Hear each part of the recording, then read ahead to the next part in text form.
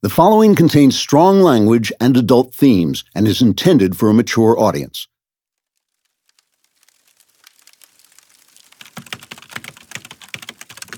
You know, I think I'm beginning to get this story. Are you? That makes one of us. You came back from hell, back to the cliffs of Iona, and the people hailed you as the emperor. Yeah. And? And what happened then? Well, I had so totally not seen that coming.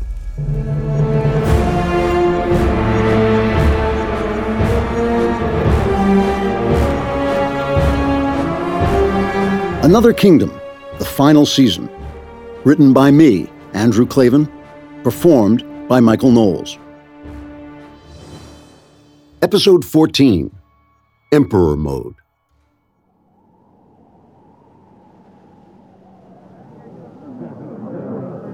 I had so totally not seen this coming. My first instinct, of course, was to correct their error. Better to tell the truth right away than have them find me out and get all pissed off at me for trying to fool them. So I stepped further out of the tomb to give them a good look at who I really was. I raised my hand. I was about to say something like, "No, sorry folks, silly mix-up here. It's just me, Austin Lively. I just put the Emperor's clothes on because I was cold. Sorry about the confusion." But before I could say anything, a woman rushed out of the crowd. A peasant woman, she looked like, plump and coarse-faced, wearing a worn canvas shift. I started back. I figured she was about to denounce me now that she'd had a closer look at my face. But she dropped to her knees.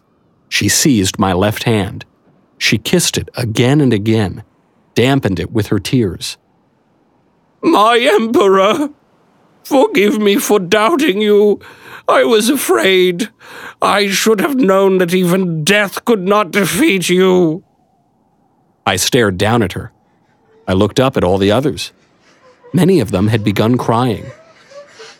No, listen, there's been a mistake here." But now the three knights were coming down the stairs from the parade stand. The handsome Littleman, the boy-sized and angelic Goodchild, the hammer-faced Hammer. All three were coming toward me with expressions of wide-eyed awe. Even then, I thought they were going to accuse me. Even then, I was preparing to unleash my most ingratiating smile to try to apologize for the unintentional deception. I mean, after all, they were looking right at me. Couldn't they see who I was?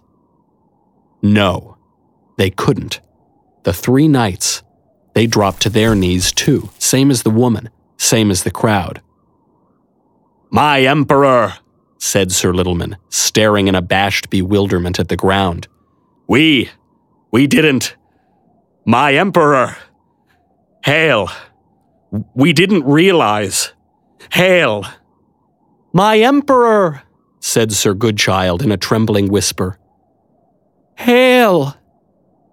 Sir Hammer mouthed the words, but no sound came out of him. Well, at this point, I was completely confused. These guys were the Emperor's knights, his closest advisors. If anyone would know him on sight, they'd be the ones. And if all that wasn't enough, guess who else came out to greet me? Maud. She came squirreling it out of nowhere in swift, bright leaps. She planted herself on the field in front of me. That eerily human face of hers gazed up at me, and not with its usual expression of disdain, but instead with an elevated look of elation and wonder. "My Emperor! Hail!" And she prostrated herself, belly to the ground. Maud, no kidding, prostrate before me.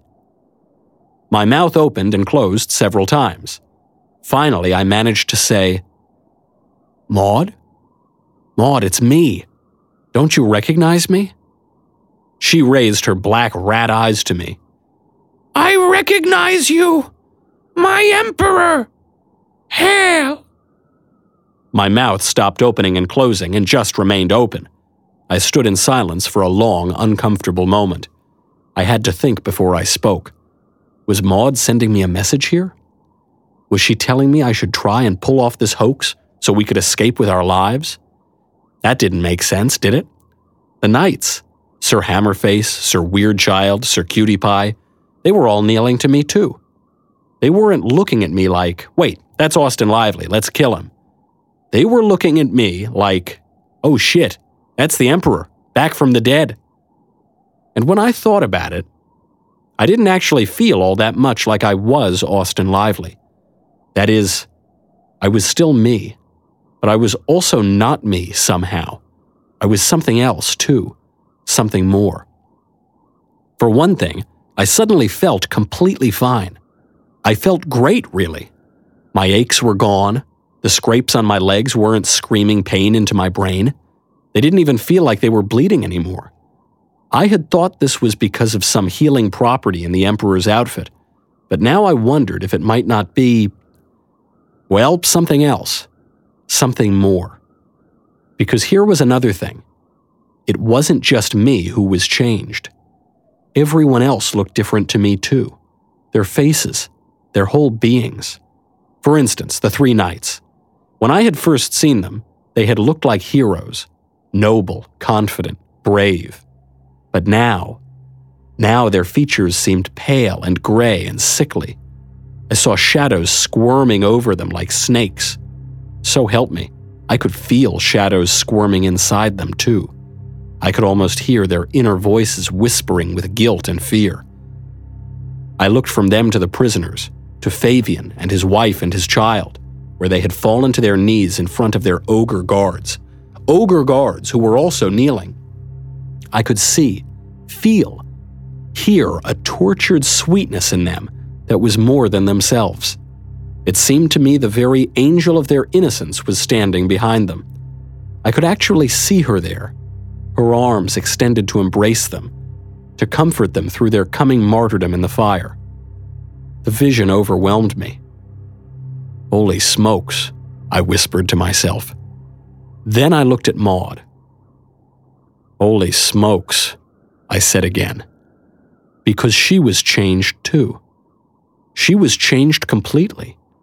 Still a beast, still a rodent, but her face, that woman's face, had lost its weirdness. It had always seemed eerie and even disgusting to me, a human face on a rodent's body. But now I saw that she was beautiful. Really, truly beautiful. It was the spell that was disgusting, the disjunction between her misshapen ugliness and the fabulous beauty that was only now apparent to me. I looked from her to the crowd, the army and their followers. Their faces, too, were crawling with shadows.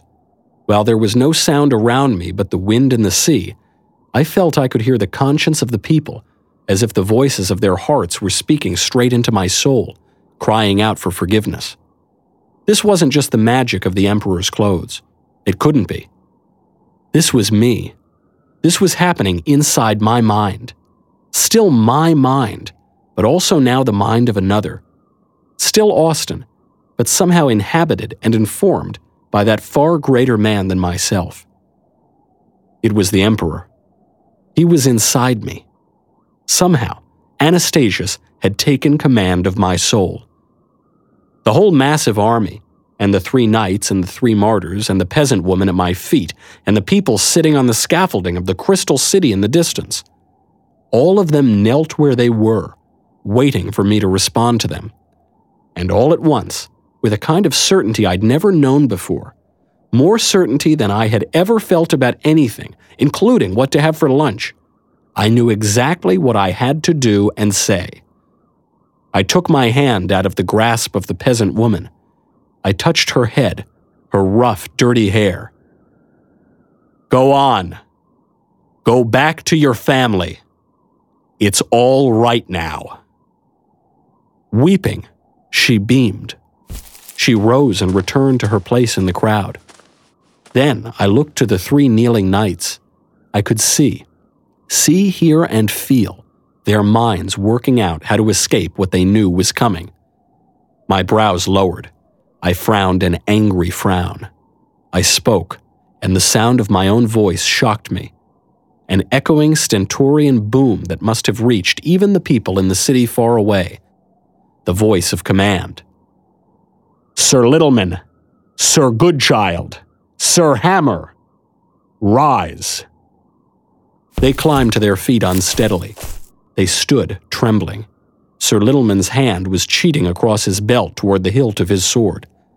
None of them could meet my furious gaze. I continued. The sentences came out of my mouth before they had even formed themselves in my mind. It was the Emperor. He was speaking through me. "Was it not I who brought you to Aeona and the Crystal City?" Immediately, Sir Goodchild's face collapsed, streaked with tears of remorse. Sir Littleman started to give some answer, some excuse, but I cut him off. "Did I not offer you lives of mercy, justice, peace, and joy here in Aeona? What kingdoms did Curtain offer you that were greater than those? What blessings did I deny you that you would murder me and accuse my brother in order to steal his natural inheritance?" What happened next defied imagination. Even my imagination, which was pretty expansive by now. First, there was a collective gasp from the crowd, louder than the wind from the ocean. Glancing at the people, I could see, I could feel and hear their anguish of regret and anger. They were ashamed of themselves for having followed the three knights, and they were furious at the three knights for having deceived them. The worst of it was, they had known all along they were being deceived, but they hadn't had the courage to speak out about it. That made them even more ashamed of themselves, and that made them even angrier at the knights. At the same time, I saw Fabian, the Emperor's brother, my brother now, I guess, leap from his knees to his feet with a stifled cry of joy. In a glittering flash, his shackles fell from him, just magically dropped to the ground and dissolved. He rushed to his wife. Her shackles also fell away. She turned on her knees to seize hold of her little boy, who was also suddenly free. The sobbing child buried his face in her breasts. She turned and clung to her husband and, also sobbing, buried her face against his loins. And as the three embraced, I alone could see, the invisible angel of their innocence soar skyward in an open-armed hallelujah, celebrating that justice like a rolling river, had returned to the broken land in the person of, well, me.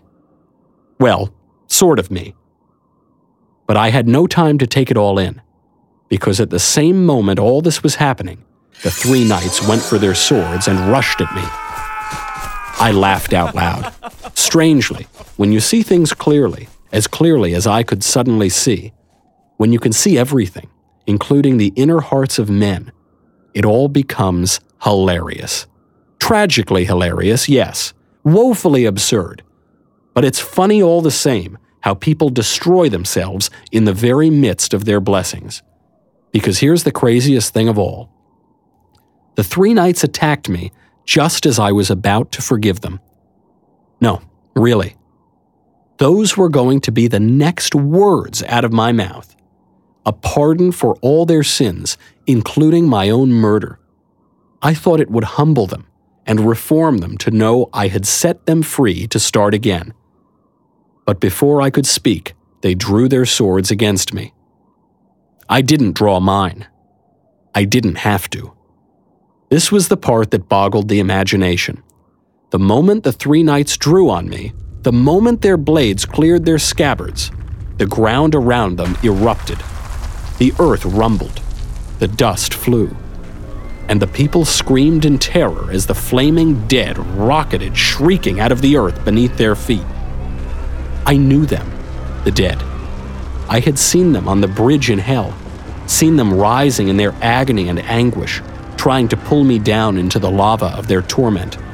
I had fought them off and made my journey into the dark and into the light and back up the cliff face to life itself. But Sir Littleman, Sir Goodchild, and Sir Hammer, they never stood a chance. The flaming, shrieking skeleton seized them with hands that were dripping fiery, rotten shreds of flesh. The women in the crowd shrieked. The men shouted out in horror. The children looked on in wide-eyed amazement as the damned creatures swarmed the three knights, taking hold of their legs, hanging from their arms, crawling up their bodies to grab them by the throats and throttle them. Sir Littleman tried to swing his sword, but a two-headed creature, half female and half male, coiled its flaming arms around his wrist, and the bright blade fell. The other 2 men, Goodchild and Hammer, were overcome instantly, engulfed in the blaze of the burning, rotting damned. And as the rest of us stood, as even I stood, in gobsmacked revulsion, the creatures began to drag the knights down into the broken earth. It must have taken mere seconds, but it seemed to go on a lifetime. That's how dreadful it was to watch. As the knights struggled and shouted, the flaming corpses pinioned their limbs and held them helpless and pulled them inch by inch into the dirt. The knights' feet and legs went down so they were half buried, trapped, unable to escape. Then their struggling torsos were hauled under to their necks so that only their heads remained in the free air. That was the worst of it. As they realized there was no hope for them, all 3 began to let out pitiable, high-pitched shrieks. Shrieks that almost instantly were smothered and muffled as they were drawn down even further and the dirt poured into their mouths. At last, only their staring, pleading eyes remained. And then these also were gone. There was nothing left but a cloud of dust and the lingering stench of death and damnation. For a second or 2, I could only stand and gaze at the spot where the nightmare had taken place.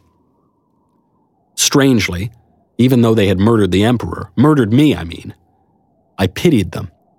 It hurt my heart to know where they had gone, and to know there was no time there so their pain would never pass away. Then, after a while, I noticed the silence surrounding me, silence punctuated by whimpering and tremulous sobs. I raised my eyes. The people had fallen on their faces. All the creatures had. Even the ogres were prostrate, their fat bodies quivering as they buried their noses in the dirt. Even the brave centaurs were groveling, their horse forelegs crossed over their human heads as if to protect themselves from a coming blow. Only Fabian, my brother, remained on his feet, clutching his kneeling wife to him as she clutched her child. Our eyes met, his and mine. He nodded at me and smiled a grim smile. I turned to the frightened masses. I thought to myself, "Woof! This is a lot of power here. I better not screw this up." But that was Austin speaking. The Emperor in command of my soul was not at all afraid. I raised my voice again so that the whole crowd could hear me, the crowd and the city, and for all I knew, the entire world.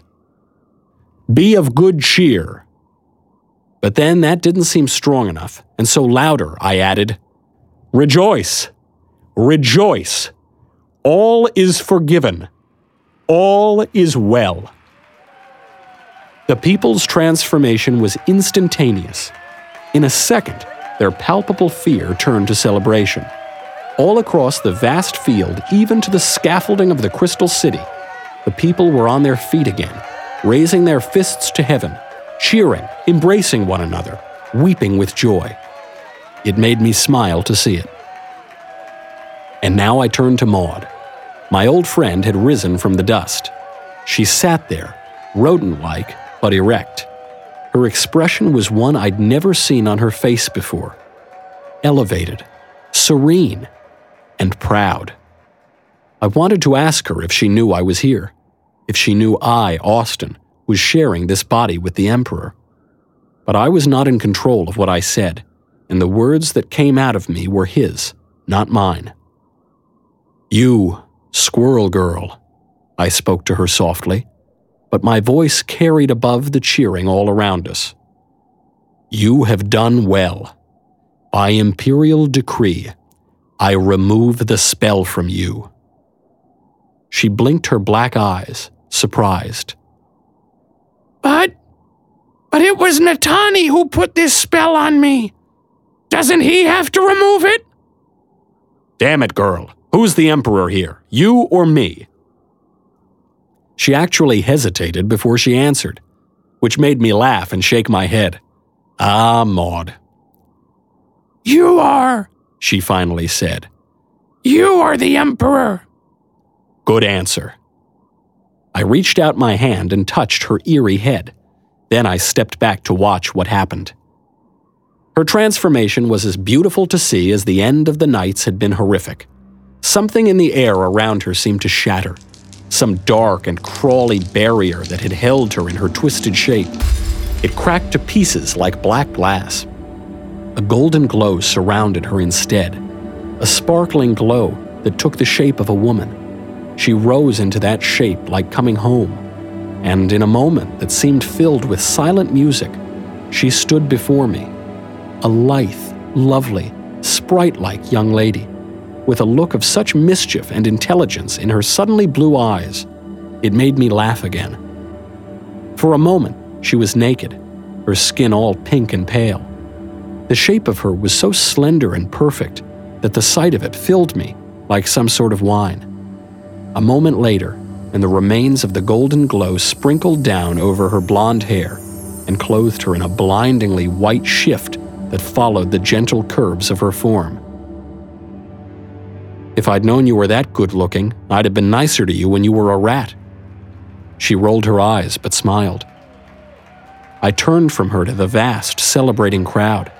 Some were dancing now. Some sat on the ground and wept. Some clung to the people they loved. Some stood and cheered. My heart was full of joy and sorrow, confusion and a grim purpose. I glanced at the new, improved Maud. She was looking down at herself, turning this way and that, admiring her own beauty. "Yo," I said. She looked up, startled. She blushed. "This way." I looked to Fabian. "Come, brother." He disentangled himself from his wife. I walked toward the grand pavilion. These two followed me, Fabian and Maud. I paused at the tent door. They gathered with me there. I took one last glance at the enormous revel. Let them rejoice tonight. In the morning, we go to war. I stepped through the tent door. And like that, I was on the front path of the Orozco Institute, the mountains before me, the rearing pile of the madhouse at my back. What a shock that was, that sudden change, not just from Aona to LA, but from Emperor to Austin. I stood and reeled, unsteady with surprise. Ever since I'd read the Queen's book, Another Kingdom, I had been in control of my transitions. I could change a door into a passageway from one world to the other, or I could will the passage closed and stay where I was. But not this time. This finger snap of a metamorphosis from one world to another, from one being to another, had been completely without will and without warning. I was there. I was him. And suddenly I was just here, just me, the way it used to happen when all this started. My mind swam, but I thought I understood. It was because of the Emperor. It was because Anastasius was taking over my life. In that sense, at least, I was right back where I had been when I first walked through the door in the Edison building on the Global Pictures lot. I was completely out of my own control. Which is not to say things were the same as they were then. Oh no. They definitely weren't. I found that out when, in my stunned state, in an effort to reorient myself, I looked back over my shoulder at the madhouse door where Hilary Bain was standing. I let out a high shout of disgust and fear. There was a thing clinging to her, a reddish, squirming creature. I saw it with a sort of double vision so that, at one level, the woman was still as she was, a squat, apple-cheeked bureaucrat with a curly red do and a thin, forced smile. But at another level, which I could also see, she had this slimy, pinkish reptile wrapped around her, its claws sunk in her bosom and its teeth buried in the side of her neck.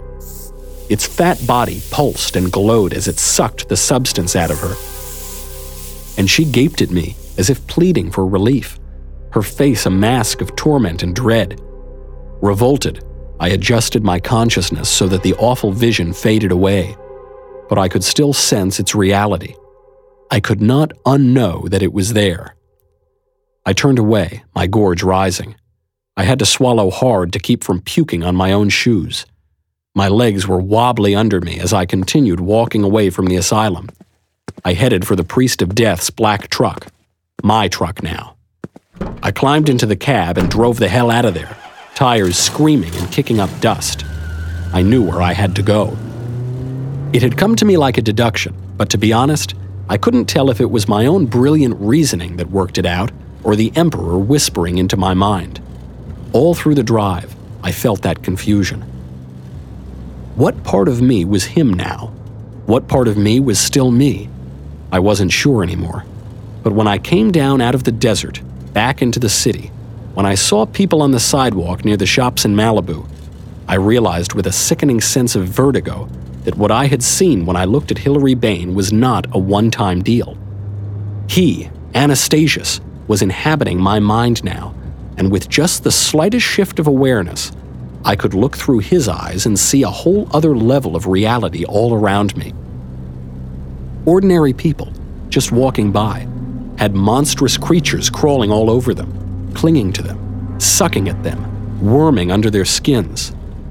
I could make myself stop seeing these hideous soul leeches, but I couldn't make myself stop knowing about them. And just the knowledge that they were there, all around me, on the street and in the cars going past, made me dizzy and nauseous. Not everything I saw was awful. Now and then there were beautiful creatures moving among the people too, creatures like that angel of innocence I had seen hovering over Fabian and his family. Now and then I saw whole multitudes of gorgeous beings in the air and in the light, at one with the air, at one with the light, so that they were almost invisible even when I caught sight of them in their radiant presence. One old codger I noticed pushing his walker across a mini-mall parking lot, moving from a battered old Chevy to the door of a bodega, was actually melded completely with one of these angelic presences. Or maybe he was an angel himself, only posing as a man. It was impossible to tell. But mostly, whichever way I turned, it was a nightmare. The whole sweet city was infested. It stank of fear. It echoed with silent cries of anguish and despair. All this surrounded me, a revolting blur of sights and smells and strangled voices, as the priest's black truck barreled over the open lanes of the coastal highway. I pressed the gas pedal down, sped on, eager, desperate to get away from it. It was unbearable. I made my way to Sunset and from there into the hills. The truck went grinding up and up over the city until I came to the gate of Orozco's house. I expected trouble here, but the gate just swung open and on I drove, up the dirt path to the ranch mansion. It felt too easy. I wondered if maybe the riflemen were fooled by the fact that I was driving the priest's truck. Maybe they thought I was my own assassin coming home. But that wasn't it. Hilary Bain had phoned my brother from Crazyland. They knew this was me. In fact, the moment I parked and stepped down from the cab, I was surrounded by aggressive men in black, their rifles couched against their hip bones. I had to blink back the vision of the soul leeches perched on their shoulders, wrapped around their necks or plastered over their faces with tentacles reaching down their throats. I had to stop seeing the expressions of agony and despair on their underfaces. But I couldn't stop knowing the truth. With the circle of killers moving with me like a second self, I went up the path to the front door. I was received there by Killer Jeeves, the butler with the bulge under his jacket. "I'm here to see Orozco." He either sneered a murderous sneer at me or cried out for help in pitiable desperation from beneath the giant spiked snake that was slowly forcing its way under his flesh. God, I thought. God, is the whole world a horror show? There were no angels here on the mountaintop. That was for certain. I followed the butler assassin down a hall. We passed a mirror. With a jolt of fear, I turned to see myself. Were these leeches crawling over me as well? If they were, I couldn't see them, thank God. I couldn't even see my own face clearly. It had somehow become unfocused, blurred, as if I were no longer wholly myself. It was very, very weird. We passed into the living room.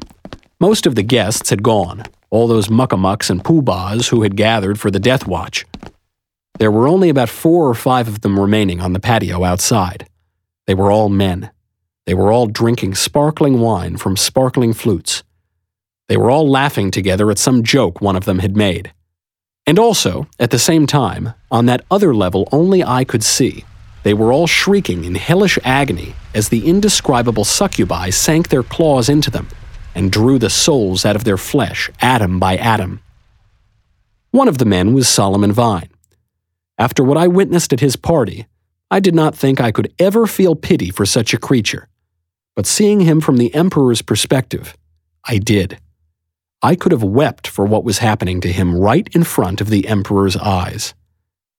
Where was my brother, though? Where were my parents? I noticed their little corner with its leather throne was empty. The sight sent a chill through my already chilly heart. As the gentleman's gentleman/murderous goon escorted me out of the living room, led me down the hall toward Orozco's double doors, I had an intimation of what I was about to see. Again, was it a deduction or an inspiration from my inner Anastasius? Again, I didn't know. The butler opened the double doors. I moved to the threshold and looked in. What I saw in the bedroom then, it was an epic tableau of horror. Orozco was dying. I had arrived just in time for the end. I saw the scene in its multiple realities for only an instant. Then I had to make it stop. I couldn't bear it. No one could have. If I had known when I was being digested into the serpent of nothingness, if I had known what the creature looked like, really looked like when you saw it straight, I don't believe I would have ever found the will to break away. I think the very hideousness of the creature would have sapped my determination. I think I would have despaired to know reality contained such a thing. And look what it had made of Orozco, that once mighty man. I couldn't describe it if I wanted to. I don't want to. The puny, shriveled remains of him lay visible in the belly of the beast that pulsed and thrashed in an ecstasy of well-fed satisfaction atop the bedcovers as it consumed the last of him. My brother stood at the foot of the four-poster, coldly gazing down at the disaster. My father stood muttering to the left of him. My mother stood on his right, straight as a blade. And the thing that had hold of my brother defied imagination.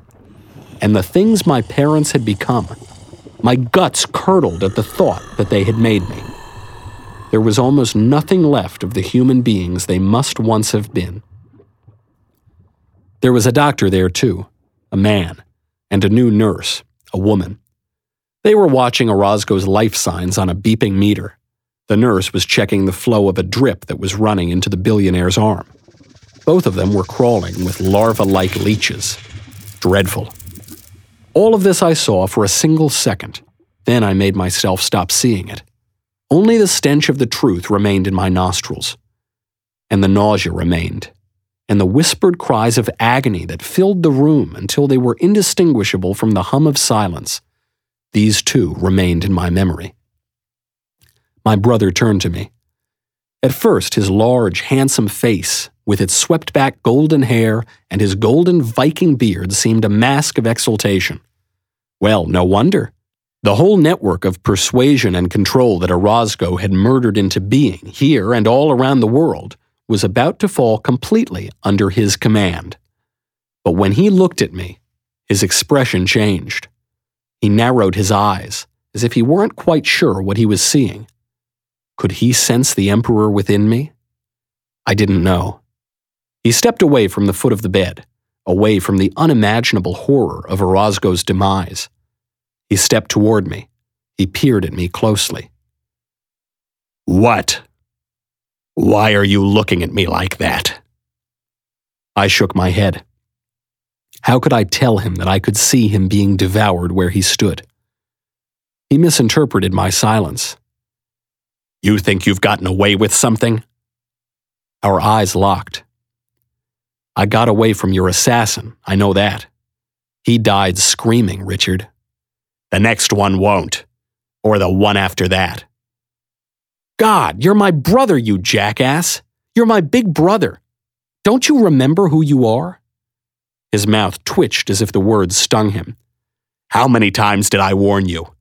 How many chances did I give you, Oss? Did you think this was a game? Did you think you were a hero in a movie? I heard my father mutter softly to himself. Not a game. Oh no, not a movie either. My mother hushed him. For a moment, pity for my family rose up inside me. I gestured toward my brother's neck. The words rose to my lips. Look at that thing on you, man. Look at what it's doing.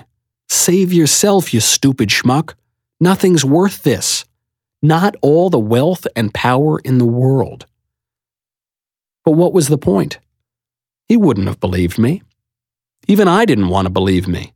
Even I wanted to believe the things I saw were imaginary. Well, they were, I guess. They were in my imagination, I mean. But the imagination is an organ of perception, like the eye. These horrors were real in some form or other. I averted my gaze. Get out of my way. I need to talk to Orozco before he's gone. Richard didn't move at first, but then Orozco made a noise. Half a whisper, half a moan. The shriveled remnant of him said, Austin. Richard blinked. He stepped away. He made a harsh gesture at me with one hand. Go on. I moved past him, past my parents, to the far side of the bed. I looked down at what had been Orozco's face. I forced myself not to see the serpent devouring him, but the knowledge that it was there turned my guts to ice. Orozco stared up at me, his eyes enormous. His voice was a death rattle, a long, gasping sigh. All real, he whispered in his despair. I nodded. Yes. He gulped in air. Help me, Austin. Weirdly, I wanted to. I don't know why, but I did. How many times had this greedy, miserable bastard tried to exterminate me? And yet, my hand lifted as if I could pull him from the belly of the nightmare that was digesting him. I couldn't. I cast a glance down over the bed covers. The papers that had been there, the drawings of Curtin, were all gone. Then I saw they were stacked up on the bedside table next to me. The one on top was a sketch of Curtin. The wizard's image stared up at me. I could sense his malevolence, as if he were really there. The flower. The picture you drew. I pushed the top sketch aside. There was another sketch of Curtin beneath that one, and another beneath that, all of them glaring at me. I pushed those aside too, and the rest of the sketches, until I found the one sketch I was after, the sketch of the flower. I pulled it out, held it up so Orozco could see it. This one. It's a carnation, isn't it? I thought it was a rose, but it's a carnation. The forest is all one tree, the mad girls had told me in the asylum. Plant the carnation in the earth beneath. I still had no idea what that meant, but I knew, or the emperor had told me, that this was the carnation I was looking for. Orozco whispered something up at me, but I couldn't make it out. I hated to lean closer to him, knowing what was squirming there on the bed, but I forced myself to do it. What? Amadis. I shook my head. I heard the word this time, but what sense did it make? Amadis? What does that mean? What does that have to do with the carnation? I thought, if I called him, if I confessed to him, maybe. Confess? To Amadis? It's a person? I pointed at the scratchings underneath the flower. And you were going to call him. Is this his phone number? Is that what this is? I couldn't do it. I was afraid. So many dead. Yes, I understand. You were going to confess to Amadis, but you were afraid of the consequences. You didn't want to face the consequences. But now, oh God, this. Yes, His body stiffened. He drew a violent breath, wheezing loudly. The doctor came forward eagerly, with the eager nurse beside him. As if on cue, the beeping meter that was measuring Orozco's pulse stopped beeping. It let out a loud tone. This was the end. I glanced up at my brother. His blue eyes were blazing with triumph. He could barely keep the smile off his lips. My father was muttering rapidly, working his fingers in front of him as if he were some sort of mantis. My mother actually rubbed her hands together with anticipatory glee. I grimaced. My stomach roiled. What a crappy way to die, even for Orozco. The meter kept screaming until the doctor switched it off. I folded the sketch of the flower in my hand and slipped it into the rear pocket of my jeans. As my family pressed eagerly around the bed, as they waited eagerly for the doctor to pronounce the final word, I shouldered past them. I walked to the bedroom doors. The butler, Killer Jeeves, was still there. He blocked my way. I saw him glance past me, looking to my brother for instructions. I looked at my brother, too. Richard lifted his eager eyes from Orozco's corpse, just long enough to shake his head. Whatever they were going to do to me, they wouldn't do it here. The butler/assassin stepped aside, and I walked out of the room. Just as I crossed the threshold, I heard a rumbling sound behind me. I caught a rising smell, horrible. I remembered that stench. I remembered it coming off the lake of fire. I remembered it lingering in the air after Littleman, Goodchild, and Hammer had been dragged into the earth. I hurried out of the room. I did not look back to see what happened next.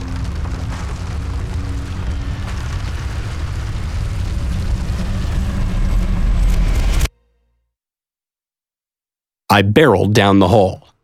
I had to get away from that house. It was like being stuck at the bottom of a pit of serpents, drowning in serpents like a rising serpent sea. When I stumbled out the door, I sucked in the fresh spring air as if I'd just fought my way to the surface. I jogged down the front path to the black truck, climbed into the cab in blind haste. My vision blurred as my eyes filled with tears. Were they tears for Orozco? I didn't know. Maybe they were.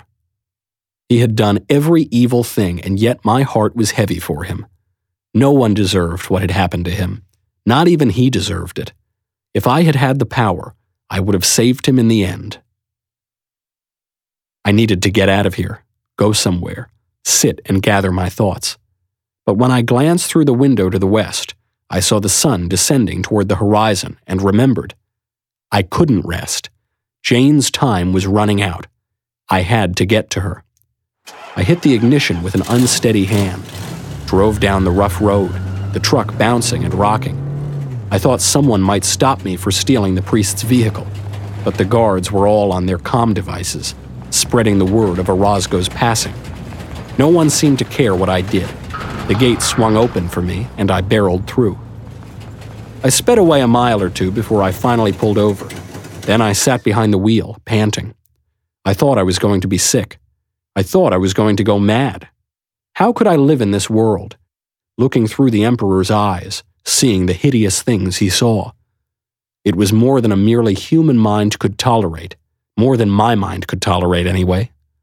But time was passing. Jane was behind bars, helpless, the killers coming for her. I could not afford to go crazy now. I pulled the sketch of the flower out of my pocket, unfolded it, studied it. I took out my phone. My hand was shaking so badly now, I could barely read the numbers scribbled beneath the image, barely managed to punch the numbers into the keyboard. I don't know who I thought I was calling. The ideas running through my mind were lunatic and hysterical. Orozco had said he had wanted to confess to Amadis, so I had some loopy thought that Amadis was a priest. Father Amadis of the Order of the Carnation, like in some fantasy novel or some video game. A white-bearded sorcerer in a starry cap who would kill all these evil reptilian leeches with a blue cloud of magic. Something like that. I was losing my mind, in other words. If the things I was seeing were real, it was more reality than I could handle. The phone rang once. A man answered. LAPD. Detective Carnation. Okay, I wasn't expecting that at all. I didn't know how to reply. I just sat there, holding the phone, blinking and thinking, I know that voice. It was the voice that had called me to warn me that Jane was in trouble, that she was going to be murdered in her cell. I had recognized the voice when I heard it then too, but I couldn't remember from where. I still couldn't. How had he known to call me? Why had he called?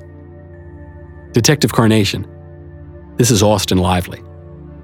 There was no answer, not a word. I could hear the detective breathing on the other end of the line, but there was nothing else. I opened my mouth to ask if he was still there, but then I hesitated. Another thought came to me, another deduction/inspiration.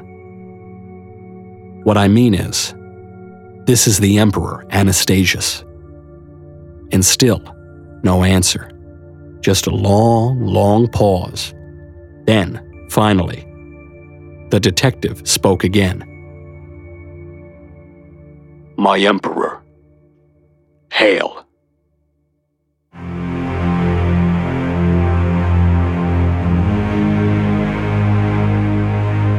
Another Kingdom, the final season. Written by me, Andrew Klavan. Performed by Michael Knowles. Voice work for the Secretary, Caitlin Maynard. Episode 14, Emperor Mode, was directed by Jonathan Hay. Produced by Austin Stevens. Executive producer, Jeremy Boring. Supervising producer, Mathis Glover. Visuals by Anthony Gonzalez-Clark and P.K. Olson. Audio, music, and sound design by Kyle Perrin. Associate producer, Katie Swinnerton. And the main theme is composed by Adrian Seeley. Another Kingdom, copyright Amalgamated Metaphor. Daily Wire production, copyright Daily Wire 2020.